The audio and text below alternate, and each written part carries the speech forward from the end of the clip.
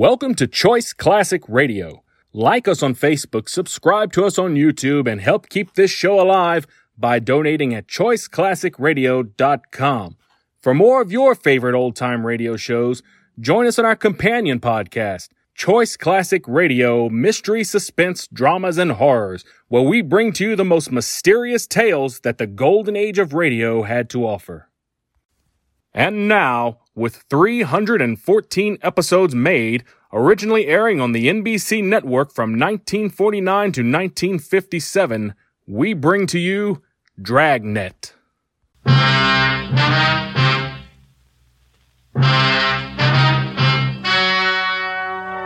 story you are about to hear is true. Only the names have been changed to protect the innocent. Fatima Cigarettes, best of all long cigarettes, brings you Dragnet.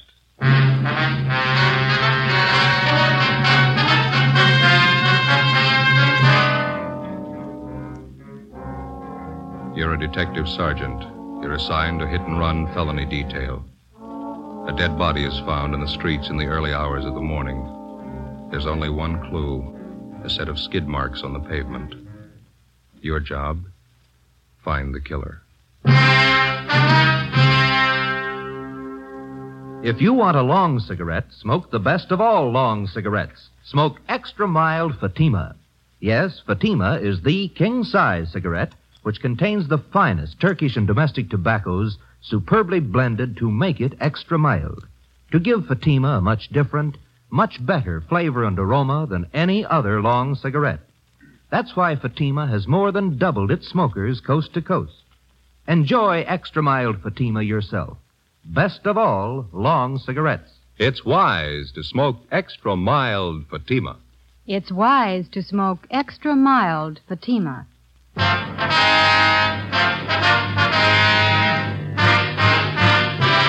Dragnet, the documented drama of an actual crime. For the next 30 minutes, in cooperation with the Los Angeles Police Department, you will travel step by step on the side of the law through an actual case transcribed from official police files. From beginning to end, from crime to punishment, Dragnet is the story of your police force in action. It was Monday, April 19th. It was windy in Los Angeles. We were working the day watch out of traffic division. My partner is Ben Romero. The boss is Lieutenant Calfee, Commander AID. My name's Friday. It was 7:55 a.m. when I got to the second floor at 123 South Figueroa Street. Accident investigation. Hit-and-run felony detail. Hit-and-run felony. Morning, Joe. George? Yeah. How is it? Oh, it's not much better. Still aching. Oh, rough. A lousy thing kept me up most of the night. Check with that dentist I told you about? Yeah, I did. Says it's a wisdom tooth. See? This one here. Oh, yeah. Says it's got to come out. I'm supposed to go back and see him today. That's rough. Remember, a friend of mine had his wisdom teeth out. Hurt like the devil. Terrible. Finally pulled him. Ached for 5-6 days after. Roger. Excuse me, Joe. Yeah, McD. Better have a 15-7 on that follow-up you handled yesterday, huh? Okay. I got most of it down. I'll finish it up. Friday? Hi. Ben come in yet? He's down the record bureau. Let's see that jaw of yours. Hasn't gone down much. It's a bad wisdom tooth. Dentist says he's going to have to yank it. Bum deal, eh? That's the first time I ever had any trouble with him. I remember a few years back, my sister Gertrude had trouble with a wisdom tooth in Pacton. Yeah? Whole side of her face was swollen. Poor kid was in terrible pain, full week. Even after they pulled it, it still hurt. Hi, Joe. Picked up the overnight reports down at Records, Mac. Here you are. Oh, thanks, Ben. This one on top here. I'd like to have you two check it out. Dead body report. Yeah. They left me a note on it. That's about all. Hard to figure. What's the story? Just what you see in the report. The victim was Edward Raymond Stokes, 732 Delano Street, apartment 2. His body was found in the gutter near 63rd and Vermont, 3 o'clock this morning. No witnesses. Only one piece of evidence. Yeah, see, they got it listed here. Skid marks near the body. Is that all? That's it. Apparent hit and run. Where's the body, man? Neighborhood mortuary out there. Emerald Hills Funeral Home. One of the deputy coroners handled the body. A fellow named Joe Larimore. Anybody claim it yet? No. Okay. Ben, you ready? Yeah, let's go. We'll check you later, man. Yeah. If you need any help, I've got McClendon and Rogers on hand. Right. How did we manage to draw all the choice ones? I don't know. Skid marks and a dead body. Yeah. Oh, say, I almost forgot. How's your jaw? Oh, it still hurts. Oh, it's tough. Yeah, it's still swollen. Mm-hmm. What did Dennis say? Wisdom tooth. Oh, it's miserable. Yeah. Wife had the same thing a couple of years back. Dennis tried to yank the tooth and it broke right in two. Finally got it out. That's good. Funny thing about wisdom teeth. What's that? After they pull them, hurts for 5 or 6 days.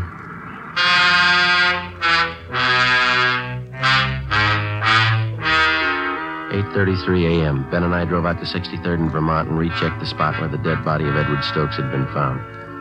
According to the report, the body was found 2 feet west of the easterly curb and 32 north of 63rd Street on Vermont. We examined the skid marks. They showed definite signs of being a lot older than 24 hours.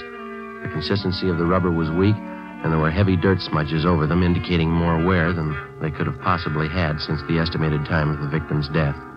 We got back in the car and drove to the Emerald Hills Funeral Home at Vernon and Denver Avenue. Sure is rotten weather for April, huh? Yeah. These funeral homes, you ever notice it? What's that? Why do they always put awnings over the windows? They never open drapes. I don't know. Come on.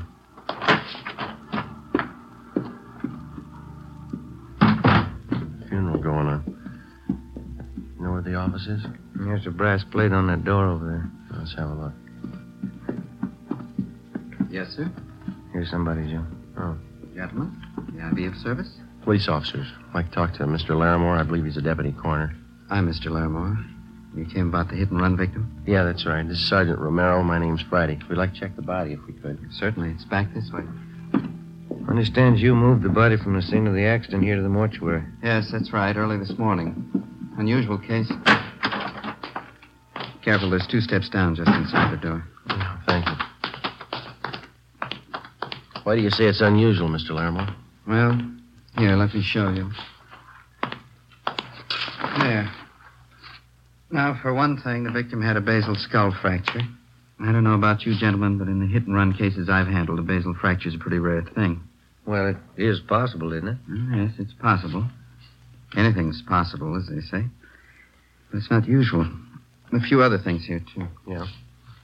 Notice the victim's knee here. Single clean cut. Also, these wounds on the head. I've never seen anything like it in hit-and-run cases I've been called in. Yeah, that wound on the knee doesn't jibe, does it? If he was hit by a car, the knee should be skinned up quite a bit. Exactly. Well, you know how it usually is. The automobile hits the victim. There's always signs that the body was either dragged or thrown. Shredding of clothing, skinned knees, legs, elbows. No sign of that here. You don't think the victim could have been killed by hit-and-run cars, eh? No, I don't say that. It's possible that it might have been a car, but, well, let's say it's not very probable. Has anybody at all inquired about the body, Mr. Larimore? No one, no. It's funny. Oh, Mr. Larimore, may I see you anything? All right, Tom. Excuse me a moment? Yeah, sure.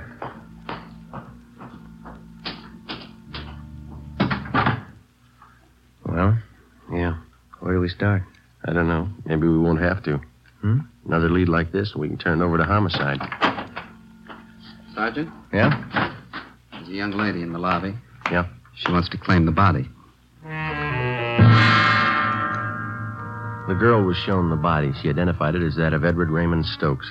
She gave her name as Marion Fuller, the victim's common-law wife. After she recovered from her shock, she asked if she might sit down for a while and rest. We took her into one of the offices in the mortuary, and Ben got her a glass of water. She told us that she had last seen Stokes alive at about 1 a.m. that morning. They'd been drinking together at a neighborhood bar on Vermont Avenue between 63rd and 64th Streets, half a block from where the victim's body had been found sprawled in the gutter. Why don't you sit down over there, Miss Fuller? Thanks. How long did you know Edward Stokes, Miss Fuller? About 6 years. On and off. We've been together pretty much the last couple of years, though.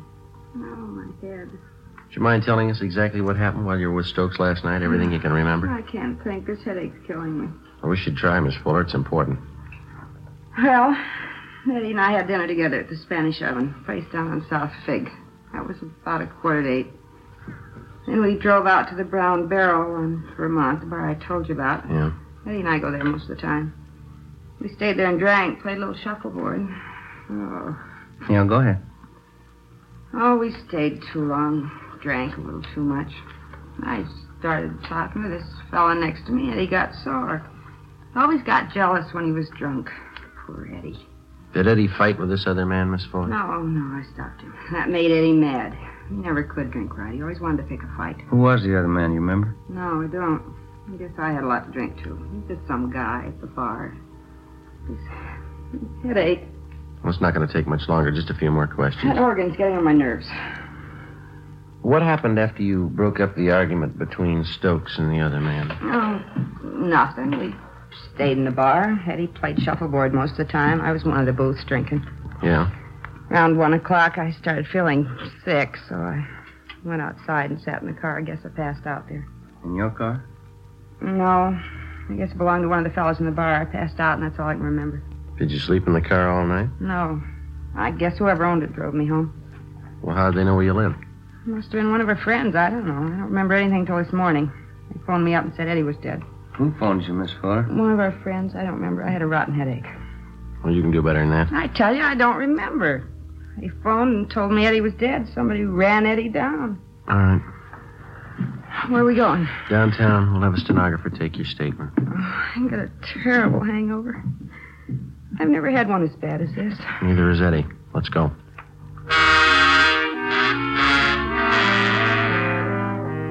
On the way back to the office, Ben stopped at a drugstore and I picked up a box of aspirin. The wisdom tooth was giving me trouble again. The clerk at the soda fountain fixed something for Marion Fuller's hangover. When we got her back to the office, we questioned her for more than an hour, but she gave us only one additional piece of information.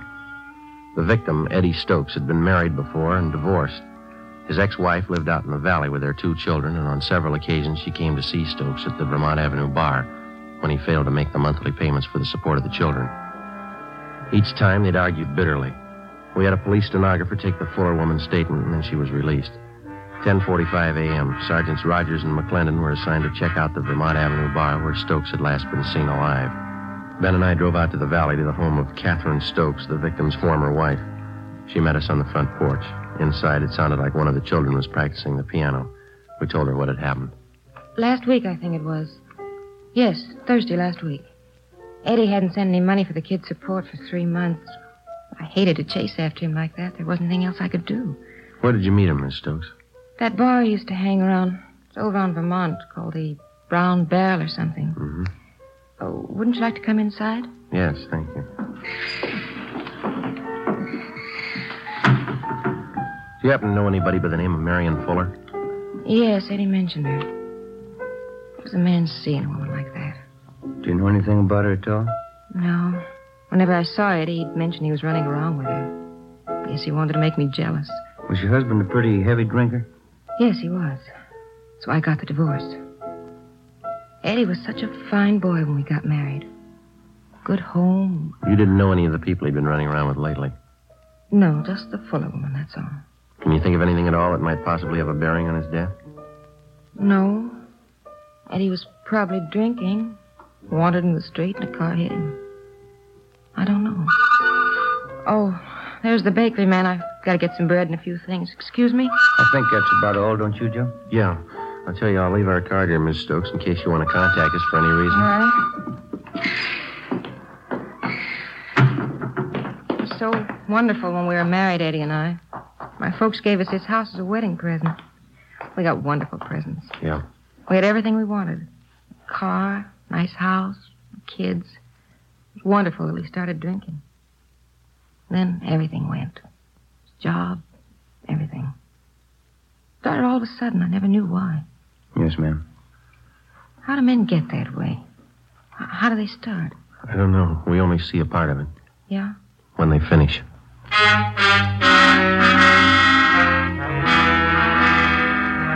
12 noon, Ben and I drove back into town to Vermont and 63rd Street for a meet with Sergeants Rogers and McClendon. They told us that they checked out the bartender who'd been on duty the night before and also 7 of his customers. Their stories were almost identical. Each of them remembered seeing Eddie Stokes at the bar. Each of them remembered he was playing shuffleboard, that he was drinking heavily, and that he left the bar at about 1:45 a.m. All of us had the idea that for some reason the bartender and the customers were lying. In most cases, it's hard to find 2 witnesses who tell identical stories, let alone 7. For the rest of that afternoon, Rogers, McClendon, Ben, and I spent our time canvassing the neighborhood in the vicinity of the Brown Barrel Tavern. 4:45 p.m. We talked to the proprietor of a small grocery store 2 blocks down the street from the tavern. He told us that he rarely visited the bar, but that he thought that the man who ran the butcher shop next to his place, Mr. Eugene Murray, was a regular patron of the Brown Barrel. So we went next door. Would you make that 2 pounds of ground round, Mr. Murray? We're having company tonight. Yes, ma'am. 2 pounds. Nice-looking meats, huh, Joe? Yeah, the steaks look good, don't they? Mm-hmm. 2 pounds. All right.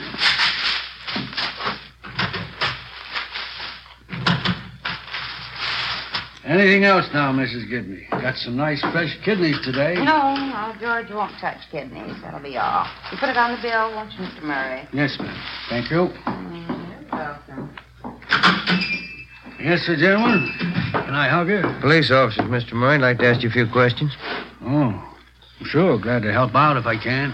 Have you ever been in the Brown Barrel Tavern down the next block there? Brown Barrel? I go there all the time. Say, would you mind if I fix up an order while we're talking? The customer's going to pick it up in a couple of minutes. I don't like to keep him waiting. Sure, go ahead. I got to go to the ice box. When's the last time you were in the Brown Barrel, Mr. Murray? Last night, wife and I went to the movies. One of them English pictures. Lousy picture. We dropped in at the Barrel on the way home for a beer. About what time was that? Pretty close to 2. What's the matter? Some kind of trouble? Did you notice anything unusual while you were in there? Anybody fighting or arguing? No, we were only in there a couple of minutes, but now that you mention it, there was something funny happen. What was that?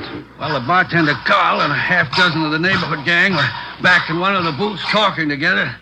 They seemed kind of nervous, and none of them seemed to be having a good time. Yeah. The wife and I yelled hello at them, but they kind of gave us a go-by. Then this drunk came up to us. And he, say, officer, would you reach that knife for me? Which one? That one. Oh, yeah, here you are. Yeah, thanks. Go ahead. Yeah, well, this drunk came up to us and whispers to me, say, you better get out of here. There's been a fight. Hey, isn't that a beautiful piece of meat? Well, I didn't pay much attention to him. He was pretty drunk, could hardly understand him. I guess they have a lot of fights in there anyway. Is that all he told you, that there'd been a fight? Yeah, that time. But he came back a couple of minutes later and whispered the same thing. You better get out. There's been a fight, he said. The wife and I just laughed at him. Mm-hmm. He said, I know all about it. A guy's been murdered.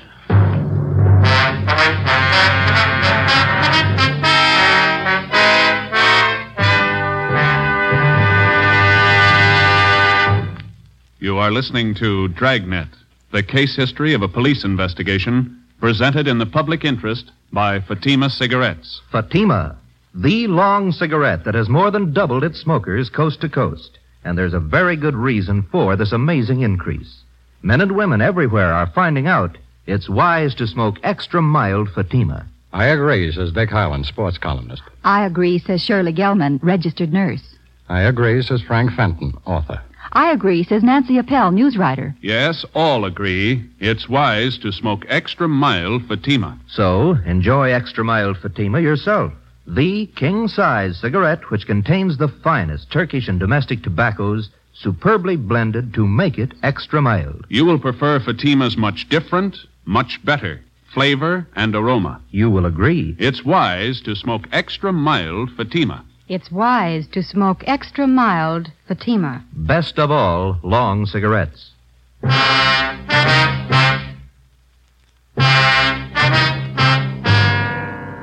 6 p.m. Ben and I went back to homicide to turn the case over to them. They asked us to handle the investigation for another day because they were short of men at the moment and because there was still a big doubt as to whether or not Eddie Stokes had really been murdered. Actually, the only solid lead we had was the second-hand testimony of a drunken witness, that and the deputy coroner's doubts that Stokes was actually the victim of a hit-and-run. Mr. Murray, the butcher, didn't know the name of the man who told him that there'd been a murder, and he could give us only a meager description. We brought Marion Fuller back in and re-questioned her. She stuck to her story. She didn't remember anything. She was released again. It looked like we were in for a long night. We went across the street for a bowl of soup and a sandwich, and when we got back, Ben called his wife and told her he'd be working late. I called my mother. Working late again? Oh, Joseph. How's your tooth feeling? Well, it's a little better, Ma. It's still pretty tender. I'm going to go to the dentist tomorrow. Yes, you've got to have that attended to right away. Bad teeth can poison your whole system. You be sure and see that dentist. Is he a good one? Yeah, he's okay. One of the fellas down here told me about him. I'll see you a little later, huh? Don't wait up. Yeah.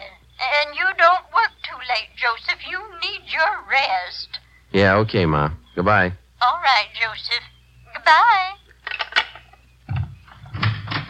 Joe. Yeah? Just talked to that butcher's wife on the phone, Miss Murray. What'd she have to say? Ask her the same questions we asked Murray. She couldn't add much. Same story. Got something for you? Yeah, Matt? Rogers and McClendon just called in. They're still out at that bar. Yeah? Finally got somebody to talk a little. What'd they get? The bar boy out there. He says there was a fight happened about 1:30. Doesn't remember who was fighting. Not much help? Bar boy's name is Milner. He told Rogers he went outside about 20 minutes to 2 to put the garbage out. He saw the Fuller woman asleep in that car. You get the license number? No. Said there was a ticket on the windshield. Ben and I checked with the sergeant of the watch at 77th Street Division. He told us Unit 111 was assigned to the area where the brown barrel was located. In checking their worksheet, we found that Unit 111 had issued a hang-on citation the night before to a car parked near 6330 and 1/2 Vermont Avenue, the address of the Brown Barrel Tavern. We checked the license number through DMV and found that the car was registered to a William R. Huddy, 14 Naylor Street. We drove out to the Naylor Street address and talked to Huddy's wife. She told us he was playing in a shuffleboard tournament that night at a bar down on South Olive Street. 8:55 p.m. We checked in at the bar. Bartender. Oh, yes, sir. What'll it be? Do you know if there's a William Huddy in here? He's supposed to be playing a shuffleboard game here tonight. Oh, yeah, I know. He's with the Highland Park team. Yeah, let me see. Yeah, that's him up now. Out on the blue shirt. Thank you. Come on, Ben. That's it, Bill. Good weight. Make it another 3. That cleans him. Good one, Bill. Yeah, that's pretty close. Beat that one, Max. Excuse me? Yeah? Are you William Huddy? Yeah, that's right. Police officers. We'd like to talk to you a minute. Oh? What about? I'd like to ask you a few questions. You step over here a minute. Yeah, all right. Were you at the Brown Barrel Tavern out on Vermont last night? Yeah, I was. Why, what's the matter? You know Marion Fuller? Yeah, she hangs around the place. She goes with a guy named Eddie. Did you drive her home last night? Yeah, as a matter of fact, I did. She passed out in my car. She's a nice kid, but she drinks a lot. I drove her home. Do you mind telling us what happened at the bar last night when you were there? Well, I come in about 9 o'clock and I start playing shuffleboard with a couple of guys. This guy, Eddie Stokes, is one of them. Yeah? Well, he got in a beef with a guy at the bar over Marion. It's nothing big, though. The guy left after a while. Mm-hmm. Go ahead. That's about all. I left the place around 1:30, and this Eddie was beefing with some merchant seaman about that time. Was the Fuller girl still at the bar at that time? No, when I went outside, I saw her sleeping in my car, so I drove her home. I left her off and then come back to the bar. That's when they told me. Told you what? Well, they said Eddie had a fight with this merchant seaman. They said it'd be better if we kept it quiet. Who told you that? Call the bartender. And I got the real story from one of the fellas I was playing shuffleboard with, Leo McCarty. What'd he tell you? Well, he said that when Eddie Stokes left, the merchant seaman followed him out. He said he chased Eddie. McCarty went out about 5 minutes later. Yeah? Well, the merchant seaman was gone, and Stokes was lying in the gutter down the street. Mm-hmm. Did McCarty look at him? Yeah, he said Stokes looked pretty bad. Said he looked like he was dead, but I wouldn't believe that. Why not? This McCarty always exaggerates. 10:15 p.m. We had William Huddy come back to the office with us, where we questioned him further and took his statement. Then we had his friend Leo McCarty brought in, along with the bartender at the Brown Barrel Tavern and the customers that he'd framed his story with. McCarty was the first to give us the straight story, and then the others followed. The bartender, Carl Jansen, who also owned the bar, was the last to break. How about it, Jansen? Why didn't we get a straight story to begin with? Well, what about the publicity? How would that look? A murder around my place. Could work out worse than that, Mr. Jansen. You've been withholding evidence. You talked these people into the same deal. I'd protect myself. The newspapers, all the scandal, recommends business. I had to keep it quiet. It's not my fault that Stokes is killed. I didn't do it. I'm not to blame. No, but you know who is to blame. Now, how about it? Who is he? Well, he works on the ships. Comes in here most of the time when he's in port. What's his name? Henry Baxter. I've cashed some of his paychecks. Ben, you better get the captain now. Yeah, okay. Hit and run felony Friday. Oh, yeah. No, just a minute. For you, Jansen. Oh, yeah. Thank you. Yes. Oh. Yes, Frida, just a minute. Sergeant. Yeah. It's my wife. She's at the bar now. She thought you ought to know. Yeah? Henry Baxter. Frida says he just came in.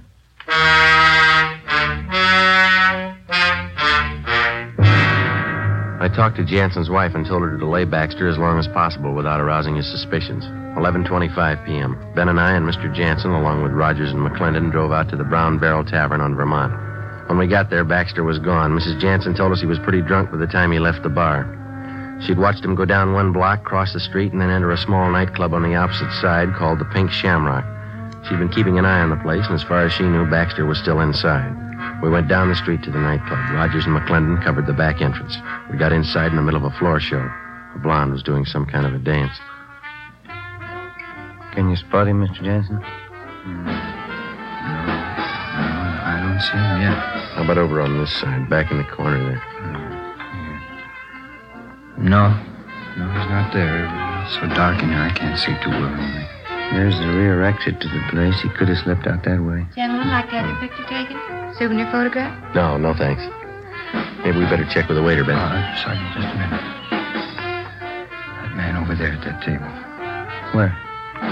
Yeah, I'm almost positive. Where? Right there, next to that pillar. He's just behind it, you see. Yeah, that's him. All right. Come on, Ben. You stay right here, Mr. Jansen. You bet.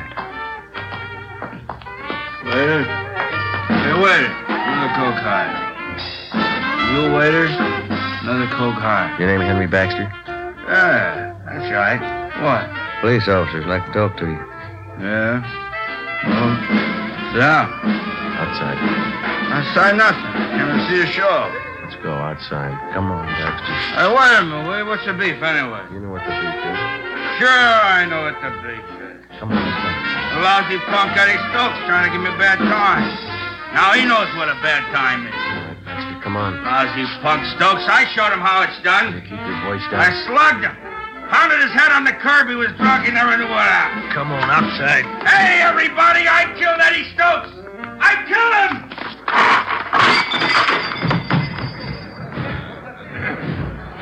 Last down. Let's get him out of here. Yeah, okay. How's that tooth feel, Joe? Seems okay. Better have the dentist yank it out first thing in the morning. I think I'll hold off a while.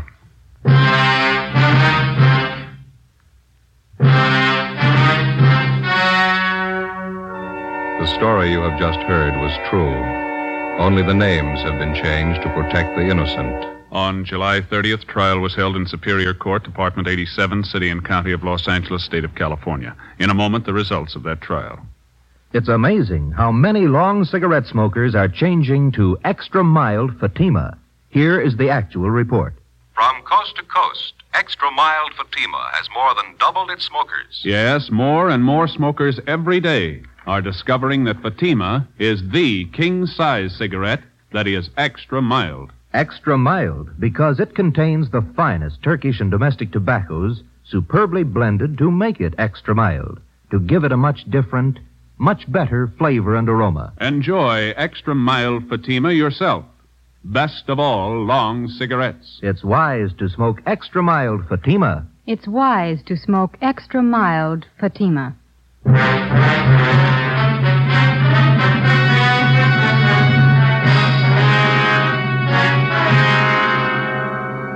Henry John Baxter was tried and convicted in Superior Court of manslaughter. He received the sentence as prescribed by law and is now serving his term in the state penitentiary.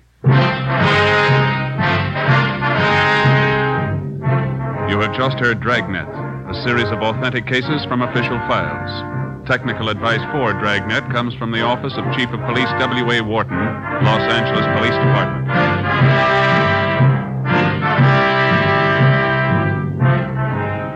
Fatima Cigarettes, best of all long cigarettes, has brought you Dragnet, transcribed from Los Angeles.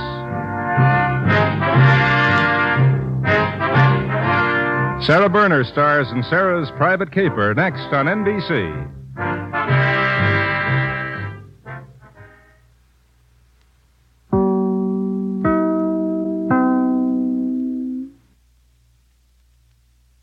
That concludes today's episode. We'd like to thank you and remind you to donate at choiceclassicradio.com. Remember, your donations make episodes like this possible.